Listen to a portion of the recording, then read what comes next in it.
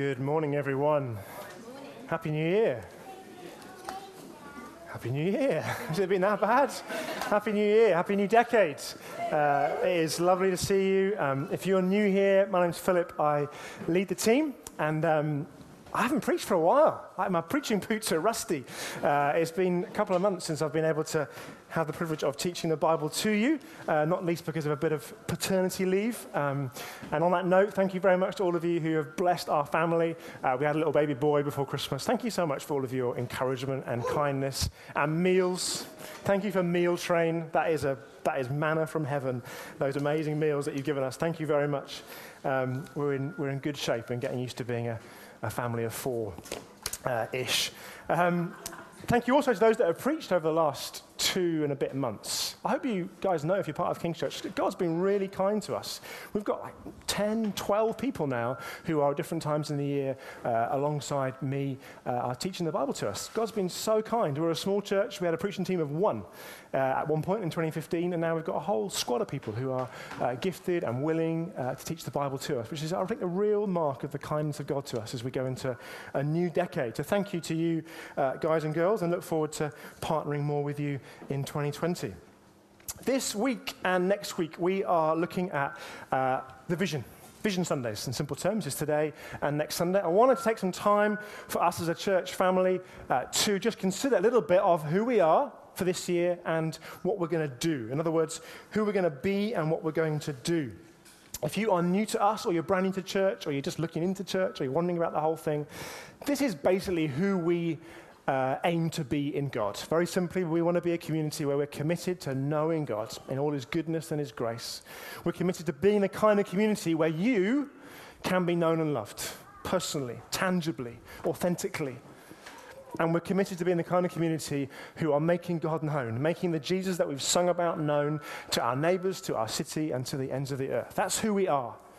But specifically, I wonder what else God is calling us to within 2020. That will be our vision, as best I know it, next year and the year after and the year after that. So what is God calling us to be and calling us to do into 2020? And to find out, I want you to turn to Daniel chapter 9. Which is a passage that God's often led me to, and did so again, really. I felt God speak to me quite clearly in a wonderful prayer meeting that we had, an encounter evening before Christmas. And I dug into Daniel 9 again and feel like this is the place for us to land in these next couple of Sundays. If you are new to the Bible, or you've kind of forgotten about Daniel and who he is and what he's about, let me give you a brief bit of context. We are in 538 BC, and Daniel is an elderly Jewish gentleman. In 605 BC, he and his people were forcibly exiled from Israel, from Jerusalem, and taken by the Babylonians to Babylon. And by now, Daniel is an elderly man, probably in his 80s. He has lived faithfully and courageously for almost 70 years in the royal court in Babylon. He has refused time and time again to compromise on his faith and following the God of the Bible. And at the same time, he's been committed to blessing the city that God has planted him into. And God has blessed Babylon through Daniel. And then in 538 BC, this kind of global moment happens, at least the known world of that time. And the Babylonians, who had seemed to be impregnable in their power, are suddenly removed by the Medo-Persians. And Darius or Cyrus sweep aside the Babylonians, and Daniel's left wondering what on earth has just happened as the kind of world power shifts, and he finds himself in Babylon, occupied by a new world power. Okay, history lesson over, verse 1, chapter 9. Here we go. I'm going to read the first 6 verses, and then we'll drop back in both this week and next week. In the first year of Darius, the son of Ahasuerus, I practiced that this week, and that didn't come out very well. By descent, a Mede, who was made king over the realm of the Chaldeans in the first year of his reign, I, Daniel, perceived in the books the number of years that, according to the word of the Lord to Jeremiah the prophet, must pass before the end of the desolations of Jerusalem, namely 70 years. Then I turned my face to the Lord God, seeking him by prayer and pleas for mercy, with fasting and sackcloth and ashes. I prayed to the Lord God, the Lord my God, and made confession, saying, O Lord, the great and awesome God who keeps covenant and steadfast love with those who love him and keep his commandments. We have sinned and done wrong and acted wickedly and rebelled, turning aside from your commandments and rules. We have not listened to your servants, the prophets, who spoke in your name to our kings, our princes, and our fathers, and to all the people of the land. If you're wondering what I believe God's leading us to in 2020, it's right here in these first 6 verses. It's not novel. It's not new. You probably can't tweet it with something imaginative, but it's very simple. It is to pray. I really felt like God has led me through that prayer meeting before Christmas and in discussions with John and other leaders and into this passage, that he is calling us to really learn how to pray. If you were at our encounter even before Christmas, that was something that I felt came through, that God would teach us how to pray. Not because we don't know how to pray. This is a praying church. But I believe there is much, much, much more for us in terms of the intimacy that we could find in prayer and the victories that we might win in prayer. And Daniel can teach us how to pray, right? Whether you're brand new to prayer or you've been praying faithfully and joyfully for decades, this guy knows how to pray. This is a man who, when he prayed, he was able to interpret pagan kings' dreams and change the direction of a nation. This is a man who, when he's prayed, God saved his life. This is a man who, when he prayed, the mouths of hungry lions were shut. His friends learned from him how to pray, so much so that when they were thrown into a fiery furnace, they somehow survived because they prayed. This guy is a titan of prayer. And so he can teach us. If we'll let him, he can really teach us how to pray. If you feel like a mouse of prayer in comparison to being a titan of prayer, that's okay. In fact, can we be bold enough to say, I feel more like a mouse of prayer than a titan of prayer? Any hands? There's a few, okay? So if you didn't put your hand up, you're thinking, is this okay? Like, clearly it's okay. We're a church where we're honest with each other. We don't all feel like titans of prayer. Some of you do, I know you do. But you're too humble to say so. My point is, let's not exclude ourselves from being in Daniel just because we're not seeing the mouths of lions shut and praying for world leaders and so on and so forth. So 2 weeks, this Sunday and next Sunday, we're going to think about what it means to be a praying church and how that will enable us to really live out this vision. Because ultimately, if we learn to pray, we'll get to know God even better, right? It's a conversation with God. If we learn to pray in a new way, we'll start to be in a community where we really are tangibly and authentically known and loved. Because it's in prayer where you learn to really love each other. It's in prayer where I think you learn to forgive each other. It's in prayer where you learn to prefer the other over yourself. And we're doing well, I think, at that, in terms of making a seat at our table. But I think it's through prayer we're going to grow in being what this city would love to find. A place where I can be known and loved and valued and accepted and released to be all that I can be. And it's in prayer that revival begins to stir and we get to make God known fruitfully to our city and to the ends of the earth. Indeed, it's only in prayer that the hearts of many are going to turn towards Christ. So, very much one message spread over 2 Sundays. If you can't be here next Sunday, change your plans and come. And if you really can't, then catch up on the podcast, because it is one message spread over 2. First thing that we learn from Daniel, and if you're not making notes, can I encourage you to in some way? Because I really think it's going to be one of these, guess what, 3 points that God was going to want you to particularly mull on as we start this new year and this new decade. And I believe he's going to speak to each one of you about what it is that he would help cultivate in you about prayer. Whether you're here visiting because you're with family in New Year and they haven't kicked you out yet, whether you've been in this church for 30 years, God's going to speak to you right now through his word about prayer. So write things down electronically, on paper, or mentally if you've got a better memory than me. First point, Daniel teaches us, and again, it's not very novel, to pray biblically. Verse 2. He says, I perceived in the books the number of years that according to the word of the Lord to Jeremiah the prophet must pass before the end of the desolations of Jerusalem, namely 70 years. So notice this amazing global shift takes place. This is huge. This is like China or America occupying the other capital city. This is a significant movement. And notice that the crisis drives Daniel not to Twitter, to tweet out his various thoughts on the future of the world and his various thoughts of panic and anxiety. He goes to the Bible, or at least to the Jewish scriptures that he has at that time, and he opens the book of Jeremiah. And he reads, I assume, Jeremiah chapter 25 and verse 11 to 12, which says this: "This whole land shall become a ruin and a waste, and these nations shall serve the king of Babylon 70 years." Now, God said this to Jeremiah in the 600s BC. Where are we right now? 538 BC.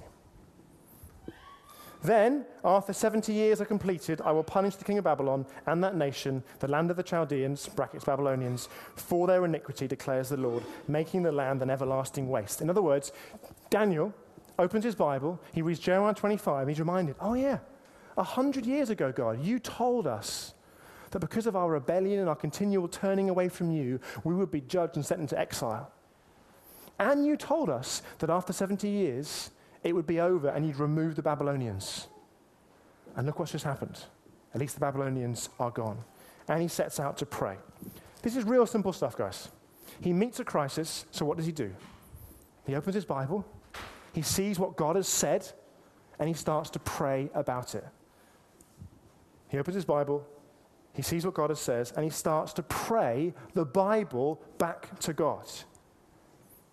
He doesn't say, "Gosh, I could lose my job here.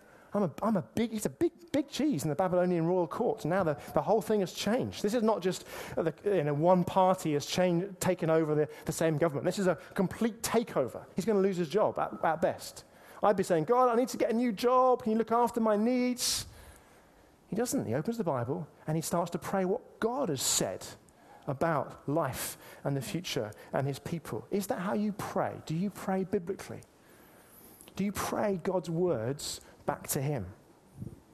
You see, God loves it. Let me just be clear. I sound like a politician there. Let me be clear. But let me be clear. God does love it when we just tell him how we feel. Like I'm not a perfect dad, but I'm a dad, and I love it when my little girl, who's now 2, just tells me how she's feeling. I want to watch Peppa Pig. Great.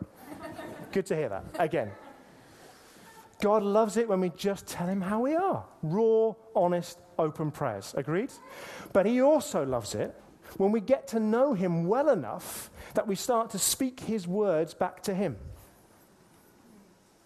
This week, Isabella, my little 2-year-old girl, for the first time, she started it just in the normal hubbub of Peppa Pig life. She just started saying, "Daddy loves me," just in around we go. Why? Because I've told it to her so many times, she's just started to speak it back to me.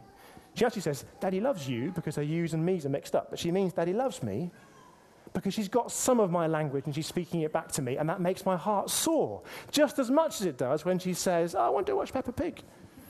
So yes, feelings prayer is great, but Bible prayers are brilliant. We don't simply and only take our desires to God and ask him to bless them.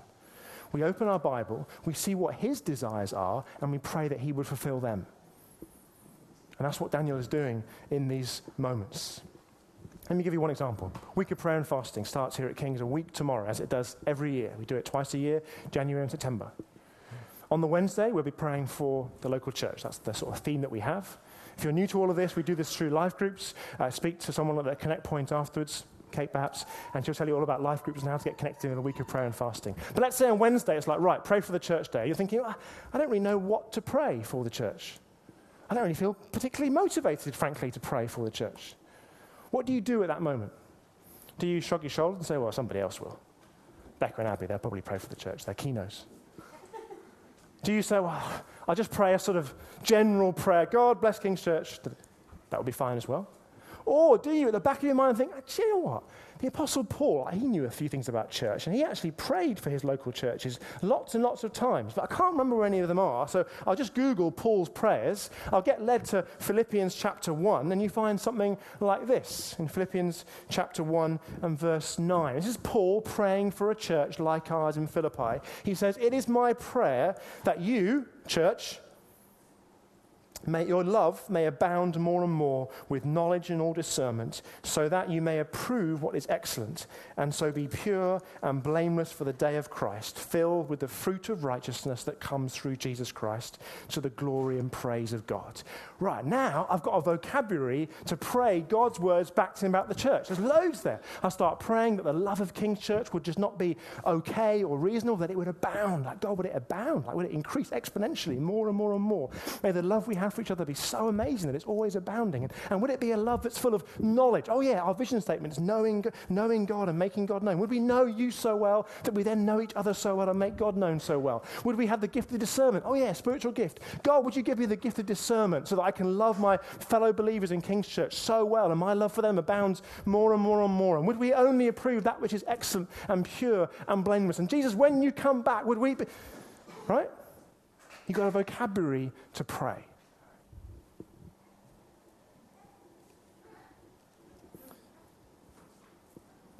Praying biblically is not about praying long-winded, impressive prayers. We've all been in those situations where someone is just being a bit of a Pharisee, frankly, and they're just quoting as much scripture as they can in a prayer. That's not what I'm talking about. What I am talking about is getting to know your Heavenly Father so well that you begin to speak his language back to him and activate his promises and his kingdom in the present right now. Maybe that's it. That could be sermon done for you. This year, 2020, I'm just going to begin to get my Bible reading plan, to find somebody else I can do it with. And when I'm unsure, I'm going to find out what God thinks about this, and I'm going to speak it back to him. When I see stuff on the news that just like grieves me so much, injustice and just the awful things that we see, I'm not just going to panic and give God a panic prayer. I'm going to go to scriptures and demand that the God who loves mercy and justice more than me would bring heaven to earth. Is that what God's nudging you about this morning? Number 2, praying regularly. We're only in verse 3. Then I turn my face to the Lord God, seeking him by prayer. Now, how do I get praying regularly from this? Is this just me crowbarring my point in to make it work? You see, Daniel is a really, really impressive man. He is wise, old and wise, experienced, gifted, skillful, great reputation. If I was him... You are, Philip. What do you say? If I were... Deafening silence. If you were him. If I was him, do you know what I would do? I'd be emailing Darius, remember him, Cyrus, same guy, new king. I'd be emailing Darius's PA saying, right, I need a meeting with this new king. I need to safeguard my job. And I'd be thinking, right, I'm going to try and get a meeting with Darius, use all my reputation, credibility, gifting, and skill, see if I can broker a deal to get the Israelites back to Jerusalem. If that's what God's promised, that's what we want, I reckon I could maybe make that work. Daniel doesn't do that. He just prays. Then I turn my face to the Lord God, seeking him by prayer. Is prayer your first resort or your last resort after you've exhausted all of your skills and gifts and talents? And there are loads in this church. Some of you have got big, responsible, significant jobs, lots of skill, hospitals, schools, businesses that are in your hands. Terrifying, because I know some of you. But sometimes that can be a hindrance to prayer because we think, I kind of got this. I get a meeting with Darius, takes the PA, have a negotiation, a bargain. Can we go back or can just I go back in maybe a couple of years' time, 80 years, if not. Just prays. He just prays. And I want to suggest to you that this is not just a crisis prayer. Now, again, caveat, crisis prayers are good. God, for centuries, has responded to people saying, basically, God, I haven't prayed to you for ages, but I am really, really stuck. Please help. And God has responded to those prayers for centuries. But I don't think this is one of those. I think this is a man who has cultivated decades of regular prayer. How do I know that? Because in chapter 6, verse 10, not making this up, Daniel is almost killed because of his commitment to praying every day 3 times a day. Chapter 6, verse 10. So I think this response to pray is the result of decades of habitual, daily, thrice daily prayer. Who wants a book recommendation for the beginning of the new year? Jamie does and Kate does. Great. Pete Greig, How to Pray. If you read one book, read the Bible. If you read one other book this year, can you read Pete Greig, How to Pray? It will really, really help you and bless you. You've read it, haven't you, Becca? And you are reading it. Where are you up to? Excellent, because I've nicked a story from his in chapter 3, and you haven't got there yet, so you wouldn't know. Pete Gregg, How to Pray. He's going to really, really help you. £1 on Kindle, so if you're skint, just £1. And it will really help you and inspire you and equip you. I don't agree with everything he says, but that's okay. The majority of it is absolutely brilliant and faith-inspiring and awesome. And he talks about praying 3 times a day. He has a routine for praying in the morning to a certain way. Sets his phone to go off at lunchtime to pray the Lord's Prayer. When was the last time you prayed the Lord's Prayer? Churches like us probably should get better at praying the Lord's Prayer more regularly.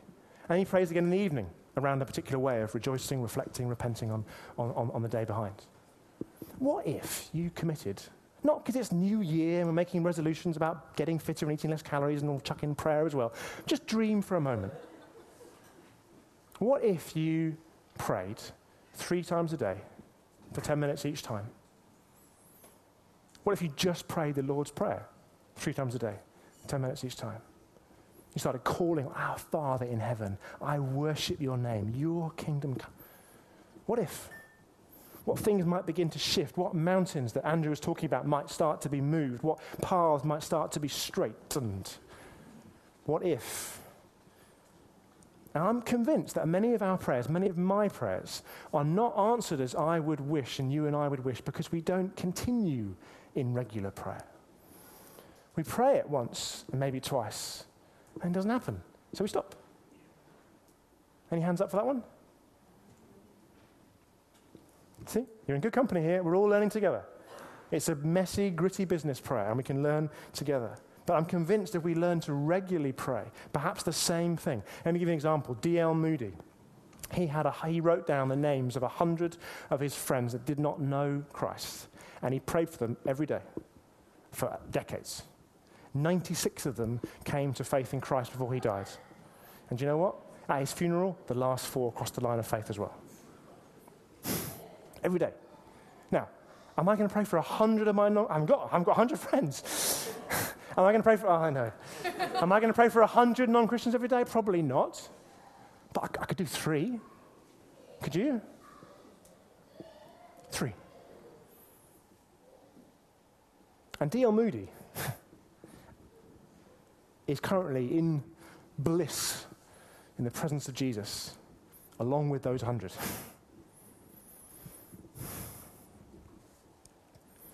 What if you were? That's what helps me to pray often, is picturing eternity, the new creation, the world as it should be.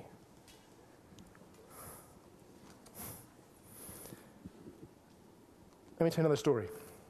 Because you might think, I'm not a D.L. Moody, and I'm not a Daniel, I'm not a titan of prayer. Let me tell you a story about a lady called Susanna. She lived in the 1600s and 1700s near Sheffield. Not both centuries, but in the crossing of both centuries. And she had a tough life. You think you've got a tough life? Let me tell you about Susanna's life. Her husband was a terrible husband and a terrible pastor, frankly, into the mix. It meant that she had a really, really hard marriage, like you wouldn't believe. He, the rubbish husband, was imprisoned twice. Their house was burnt down by the local church twice. Don't get any ideas? She lost 9 children in infancy. She had 10 more children who she survived that she pretty much solo parented.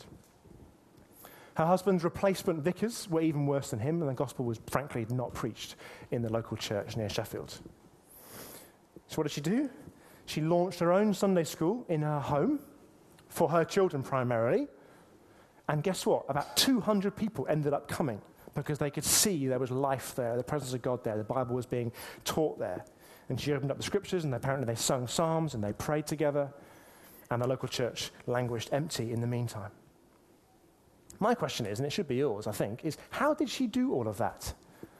How did she survive the loss of 9 children and a really volatile marriage without becoming, really bitter and broken? How did she care for and educate 10 children? And she educated them brilliantly, the boys and the girls, by the way. You can read the story yourself.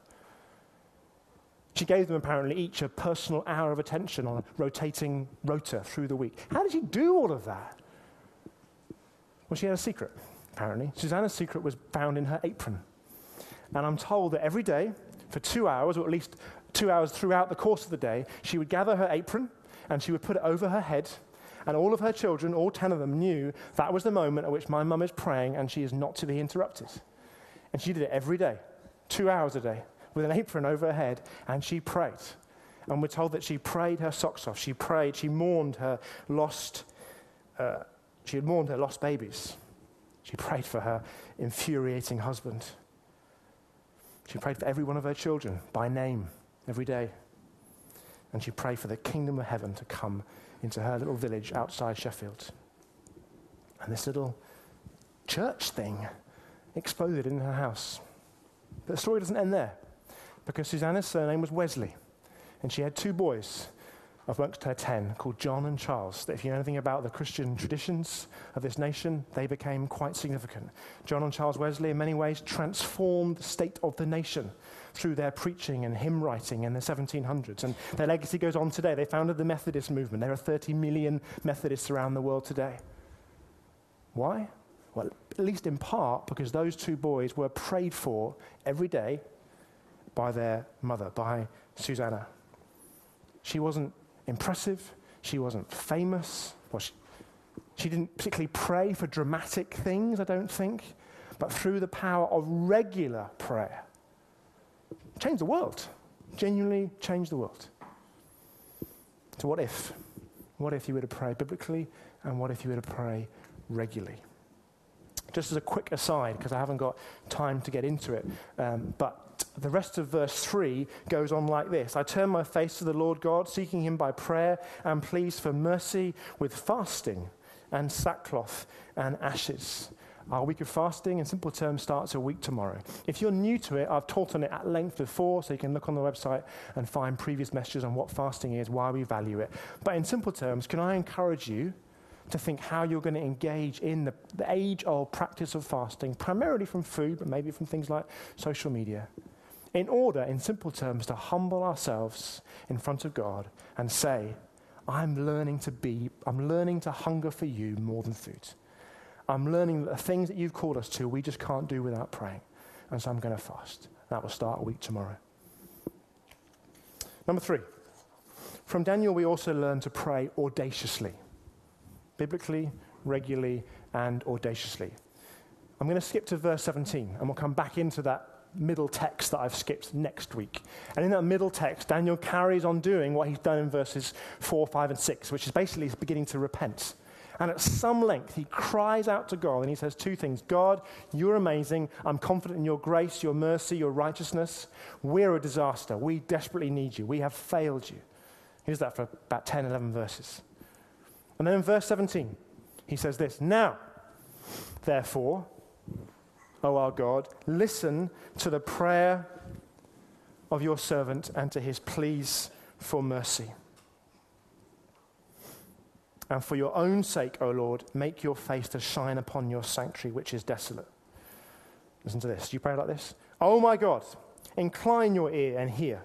Open your eyes and see our desolations and the city that is called by your name. For we do not present our pleas before you because of our righteousness, but because of your great mercy. And here he goes, ramping up. Oh Lord, hear. Oh Lord, forgive. Oh Lord, pay attention and act. Delay not for your own sake. Oh my God, because your city and your people are called by your name. When was the last time you said to God, pay attention and act? It's in the Bible. And God does not strike Daniel down. These are not the prayers of a spoilt child. These are the prayers of somebody who's prayed biblically, who's prayed regularly, and who's humbled themselves in fasting in front of God. And when you do those things, you start to pray like this. I'll give you another example. Loads of history today. Martin Luther, great reformer. He had a friend that fell seriously ill. His name was Philip. And Martin Luther prayed for his friend, and he recounts how he prayed. Listen to this. I attacked him, God, with his own weapons, quoting from scriptures all the promises I could remember, that prayers should be granted and that he must answer my prayer if I was henceforth to put faith in his promises. And God didn't strike him down either. He answered his prayer. Apparently his friend Philip was miraculously healed. He answered Daniel's prayer. in just a few years' time, through Ezra and Nehemiah, Darius/Cyrus does extraordinarily permit the people of Israel to go back to Israel to rebuild the temple in Jerusalem after 70 years, just as God has said. Because they pray, pay attention and act, God. When was the last time you prayed like that? Oh, Lord, if you wouldn't mind much, maybe you could think about blessing this aspect of my life, please, if it's your will. Caveat. Oh, Lord, pay attention and act. How do you get to pray like that audaciously? It's simple. Daniel, you just learn to pray. You read your Bible. You start taking God, you start realizing how many promises he's made. You start praying those kinds of songs that we've sung. You start to speak the language of God back to God. You said. And that's the Lord's Prayer. Your kingdom come. Your will be done. It's both. You've said, you're more passionate about me. You've said that you're patient. You don't want any of my friends to perish. You said that, God, so come on, act. You also said, not my will, but yours be done. Jesus, you said, not my will, but yours be done. It's both and. And at this point, we've got to acknowledge the elephant in the room. For your will, but not my will be done. What about when you pray the audacious prayers and God doesn't answer like he answered Daniel and Martin Luther?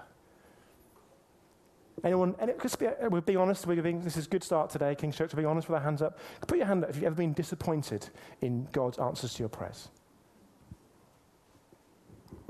Can I ask you to keep your hand up if you're living with that disappointment right now as I'm talking? Well done, thank you. That's really courageous. I'll tell you a story. Probably cry, usually do. It's a new year. Someone said to me, you've got a new jumper, is that going to be a new style of preaching? No, I'll probably still cry. But in 2016, some of you know this story. Carol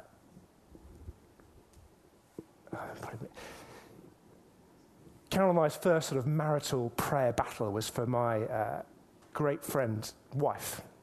I'd known them since I was 5. My friend's wife, she's 38, fellow, bowel cancer. Was looking pretty bad. And so we prayed. We prayed these kinds of audacious, God, you must act prayers. You know where this is going. And she died of this cancer.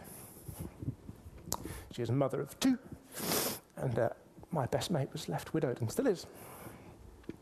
But one of the things that my friend said, and some of you have met him, and you should all meet him, he said to me once as we were talking and praying and crying about all this sort of thing, about last year, he said, I've got a choice when it comes to unanswered prayer and suffering. I can either let it define me, or I can let it refine me. I can either let it define me, or I can let it refine me. Now, he didn't say it knowing that I would quote it or somebody would tweet it. He just said it because he believed it, and he's living by it. And he's thriving in some extraordinary but painful way. And one of the things that he's chosen to do, I think probably pretty much every day, maybe sometimes not, is to take the disappointment, tell it to God, ask him to help with it, and to lead him into new, audacious kingdom plans and promises. The question is, if you put your hand up, even if you didn't, will you join me in doing that? Because it really holds us back. Pete Gregg's got a great chapter on this. He does it much better than me. It's to help you to, it might be more of a process than I'm leading you through right now, but to acknowledge it, to confess it, to tell it to God and ask him to lead you forward. And I realized something this week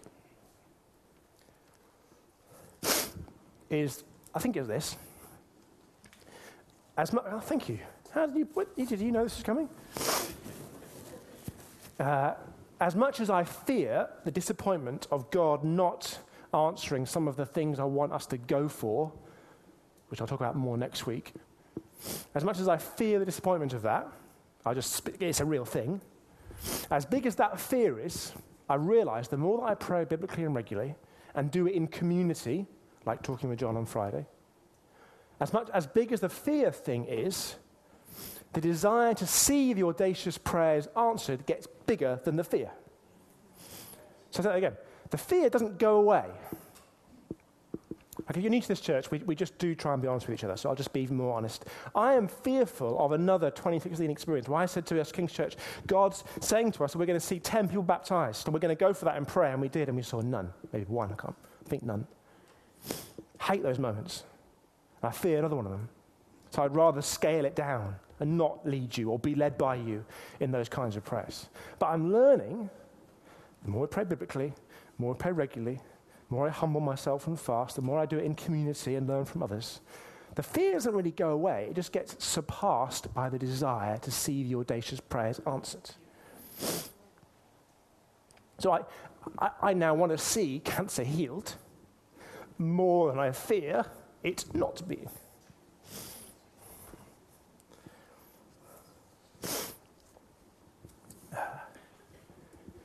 And I think, King's Church, just to land on some of the, if you like, specifics before we go into some prayer and some worship. I wonder what God is saying to you in these moments. Please don't let the moment go by. Is it praying biblically? Is it praying regularly? Is it praying audaciously? Is it working through disappointment? Please make a note of it.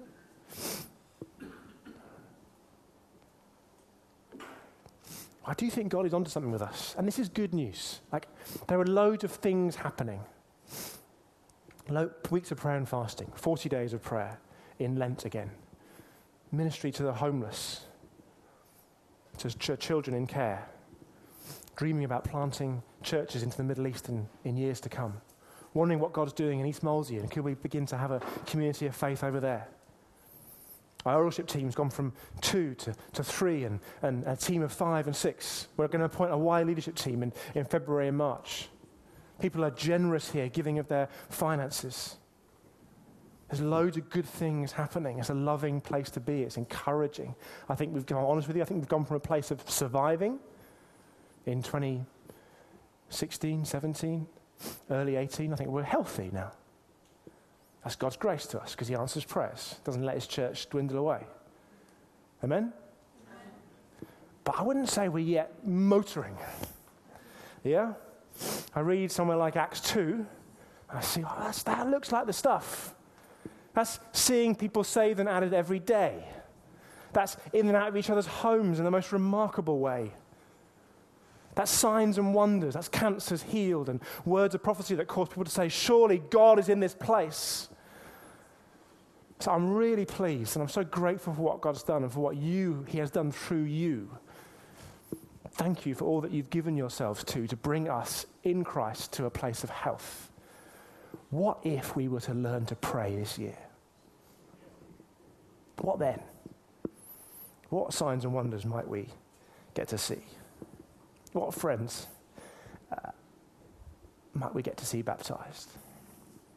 What children might we see come to faith? What people who've lost their faith, seemingly, might we see return to a vibrant faith? What people who were just ticking along, we might see suddenly come alive because the Holy Spirit, like in Acts 2, has fallen upon them. And the good news is, you don't have to do anything. In terms of, it's not a new ministry or a scheme or get to some more, I'll come to some more prayer meetings, but it's not like get to some more things or add more stuff to your diary or even start giving more money. The strategy literally is, let's learn to pray. Those of you who love your strategy, there it is. We're going to try and learn to pray in 2020, and as best I know for the rest of this decade. And we're going to learn to pray biblically, and we're going to learn to pray regularly, and we're going to learn to pray humbly through fasting, and we're going to learn to pray audaciously. And we're also going to learn, as an aside, to celebrate what God does, small or large. I'm terrible at that. I just want to see the dead raised or nothing sometimes. And we need to, you need to help me, I would say, probably, celebrate sometimes the smaller things that God does. Do that together. Not to make things, not invent things and say things that are not, but celebrate the small things that God does as we work our way towards audacious things. I want us to lead us in a brief prayer, aptly enough. Ellen and Hannah, I wonder whether you could. I would just love to lead you in a prayer around those, just to help you respond to these different things. And I'll try and be concise, but heads up, in the Pete Greig book and in some other books, I think Simon Holly in his Sustainable Power book does some other stuff on disappointment. So if there's more to be done, there might be some reading that I and others can help you with and ministry and things. So I'll be brief on disappointment, but it might be more for you. So please bow your heads and get ready to respond. Lord God, thank you that you're here. Thank you that you're with us. Thank you that you speak through your word in 2020 in Kingston, just like you did in Babylon in 538 BC. And so I pray, would you just, if you haven't already, put your hand upon each person that you want to particularly learn to pray from the Bible this year. And would you put your fatherly hand of grace and encouragement and put faith for that.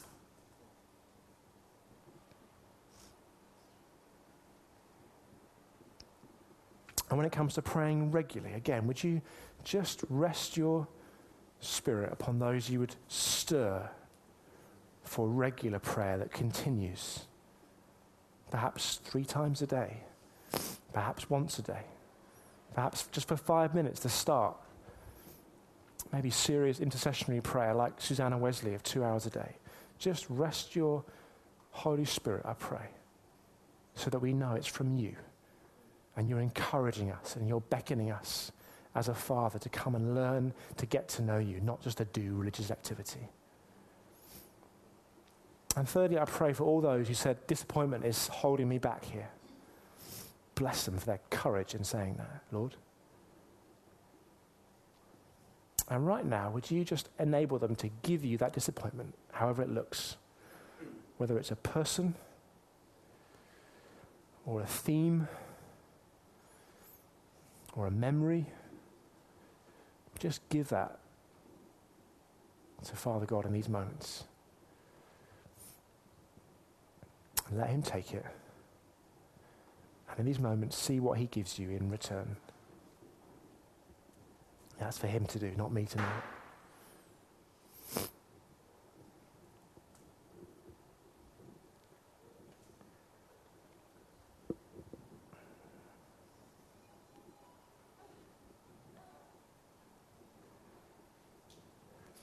And fourthly, Lord, when it comes to praying audacious prayers, if you haven't already, would you just, again, put your hand upon us? And would you resurrect old audacious prayers that have died?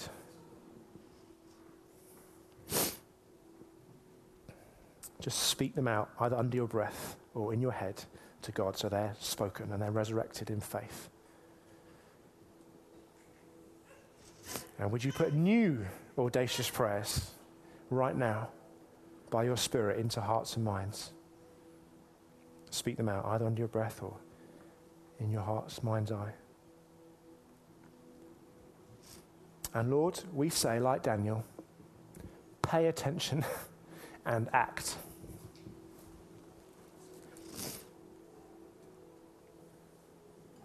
Delay not for your own sake. Oh my God. Hear, forgive. Help us, Lord. Teach us how to pray this year, I pray. And give us the privilege of finding new intimacy and joy in the place of prayer. And give us the joy of celebrating victories won in prayer. Pay attention, God.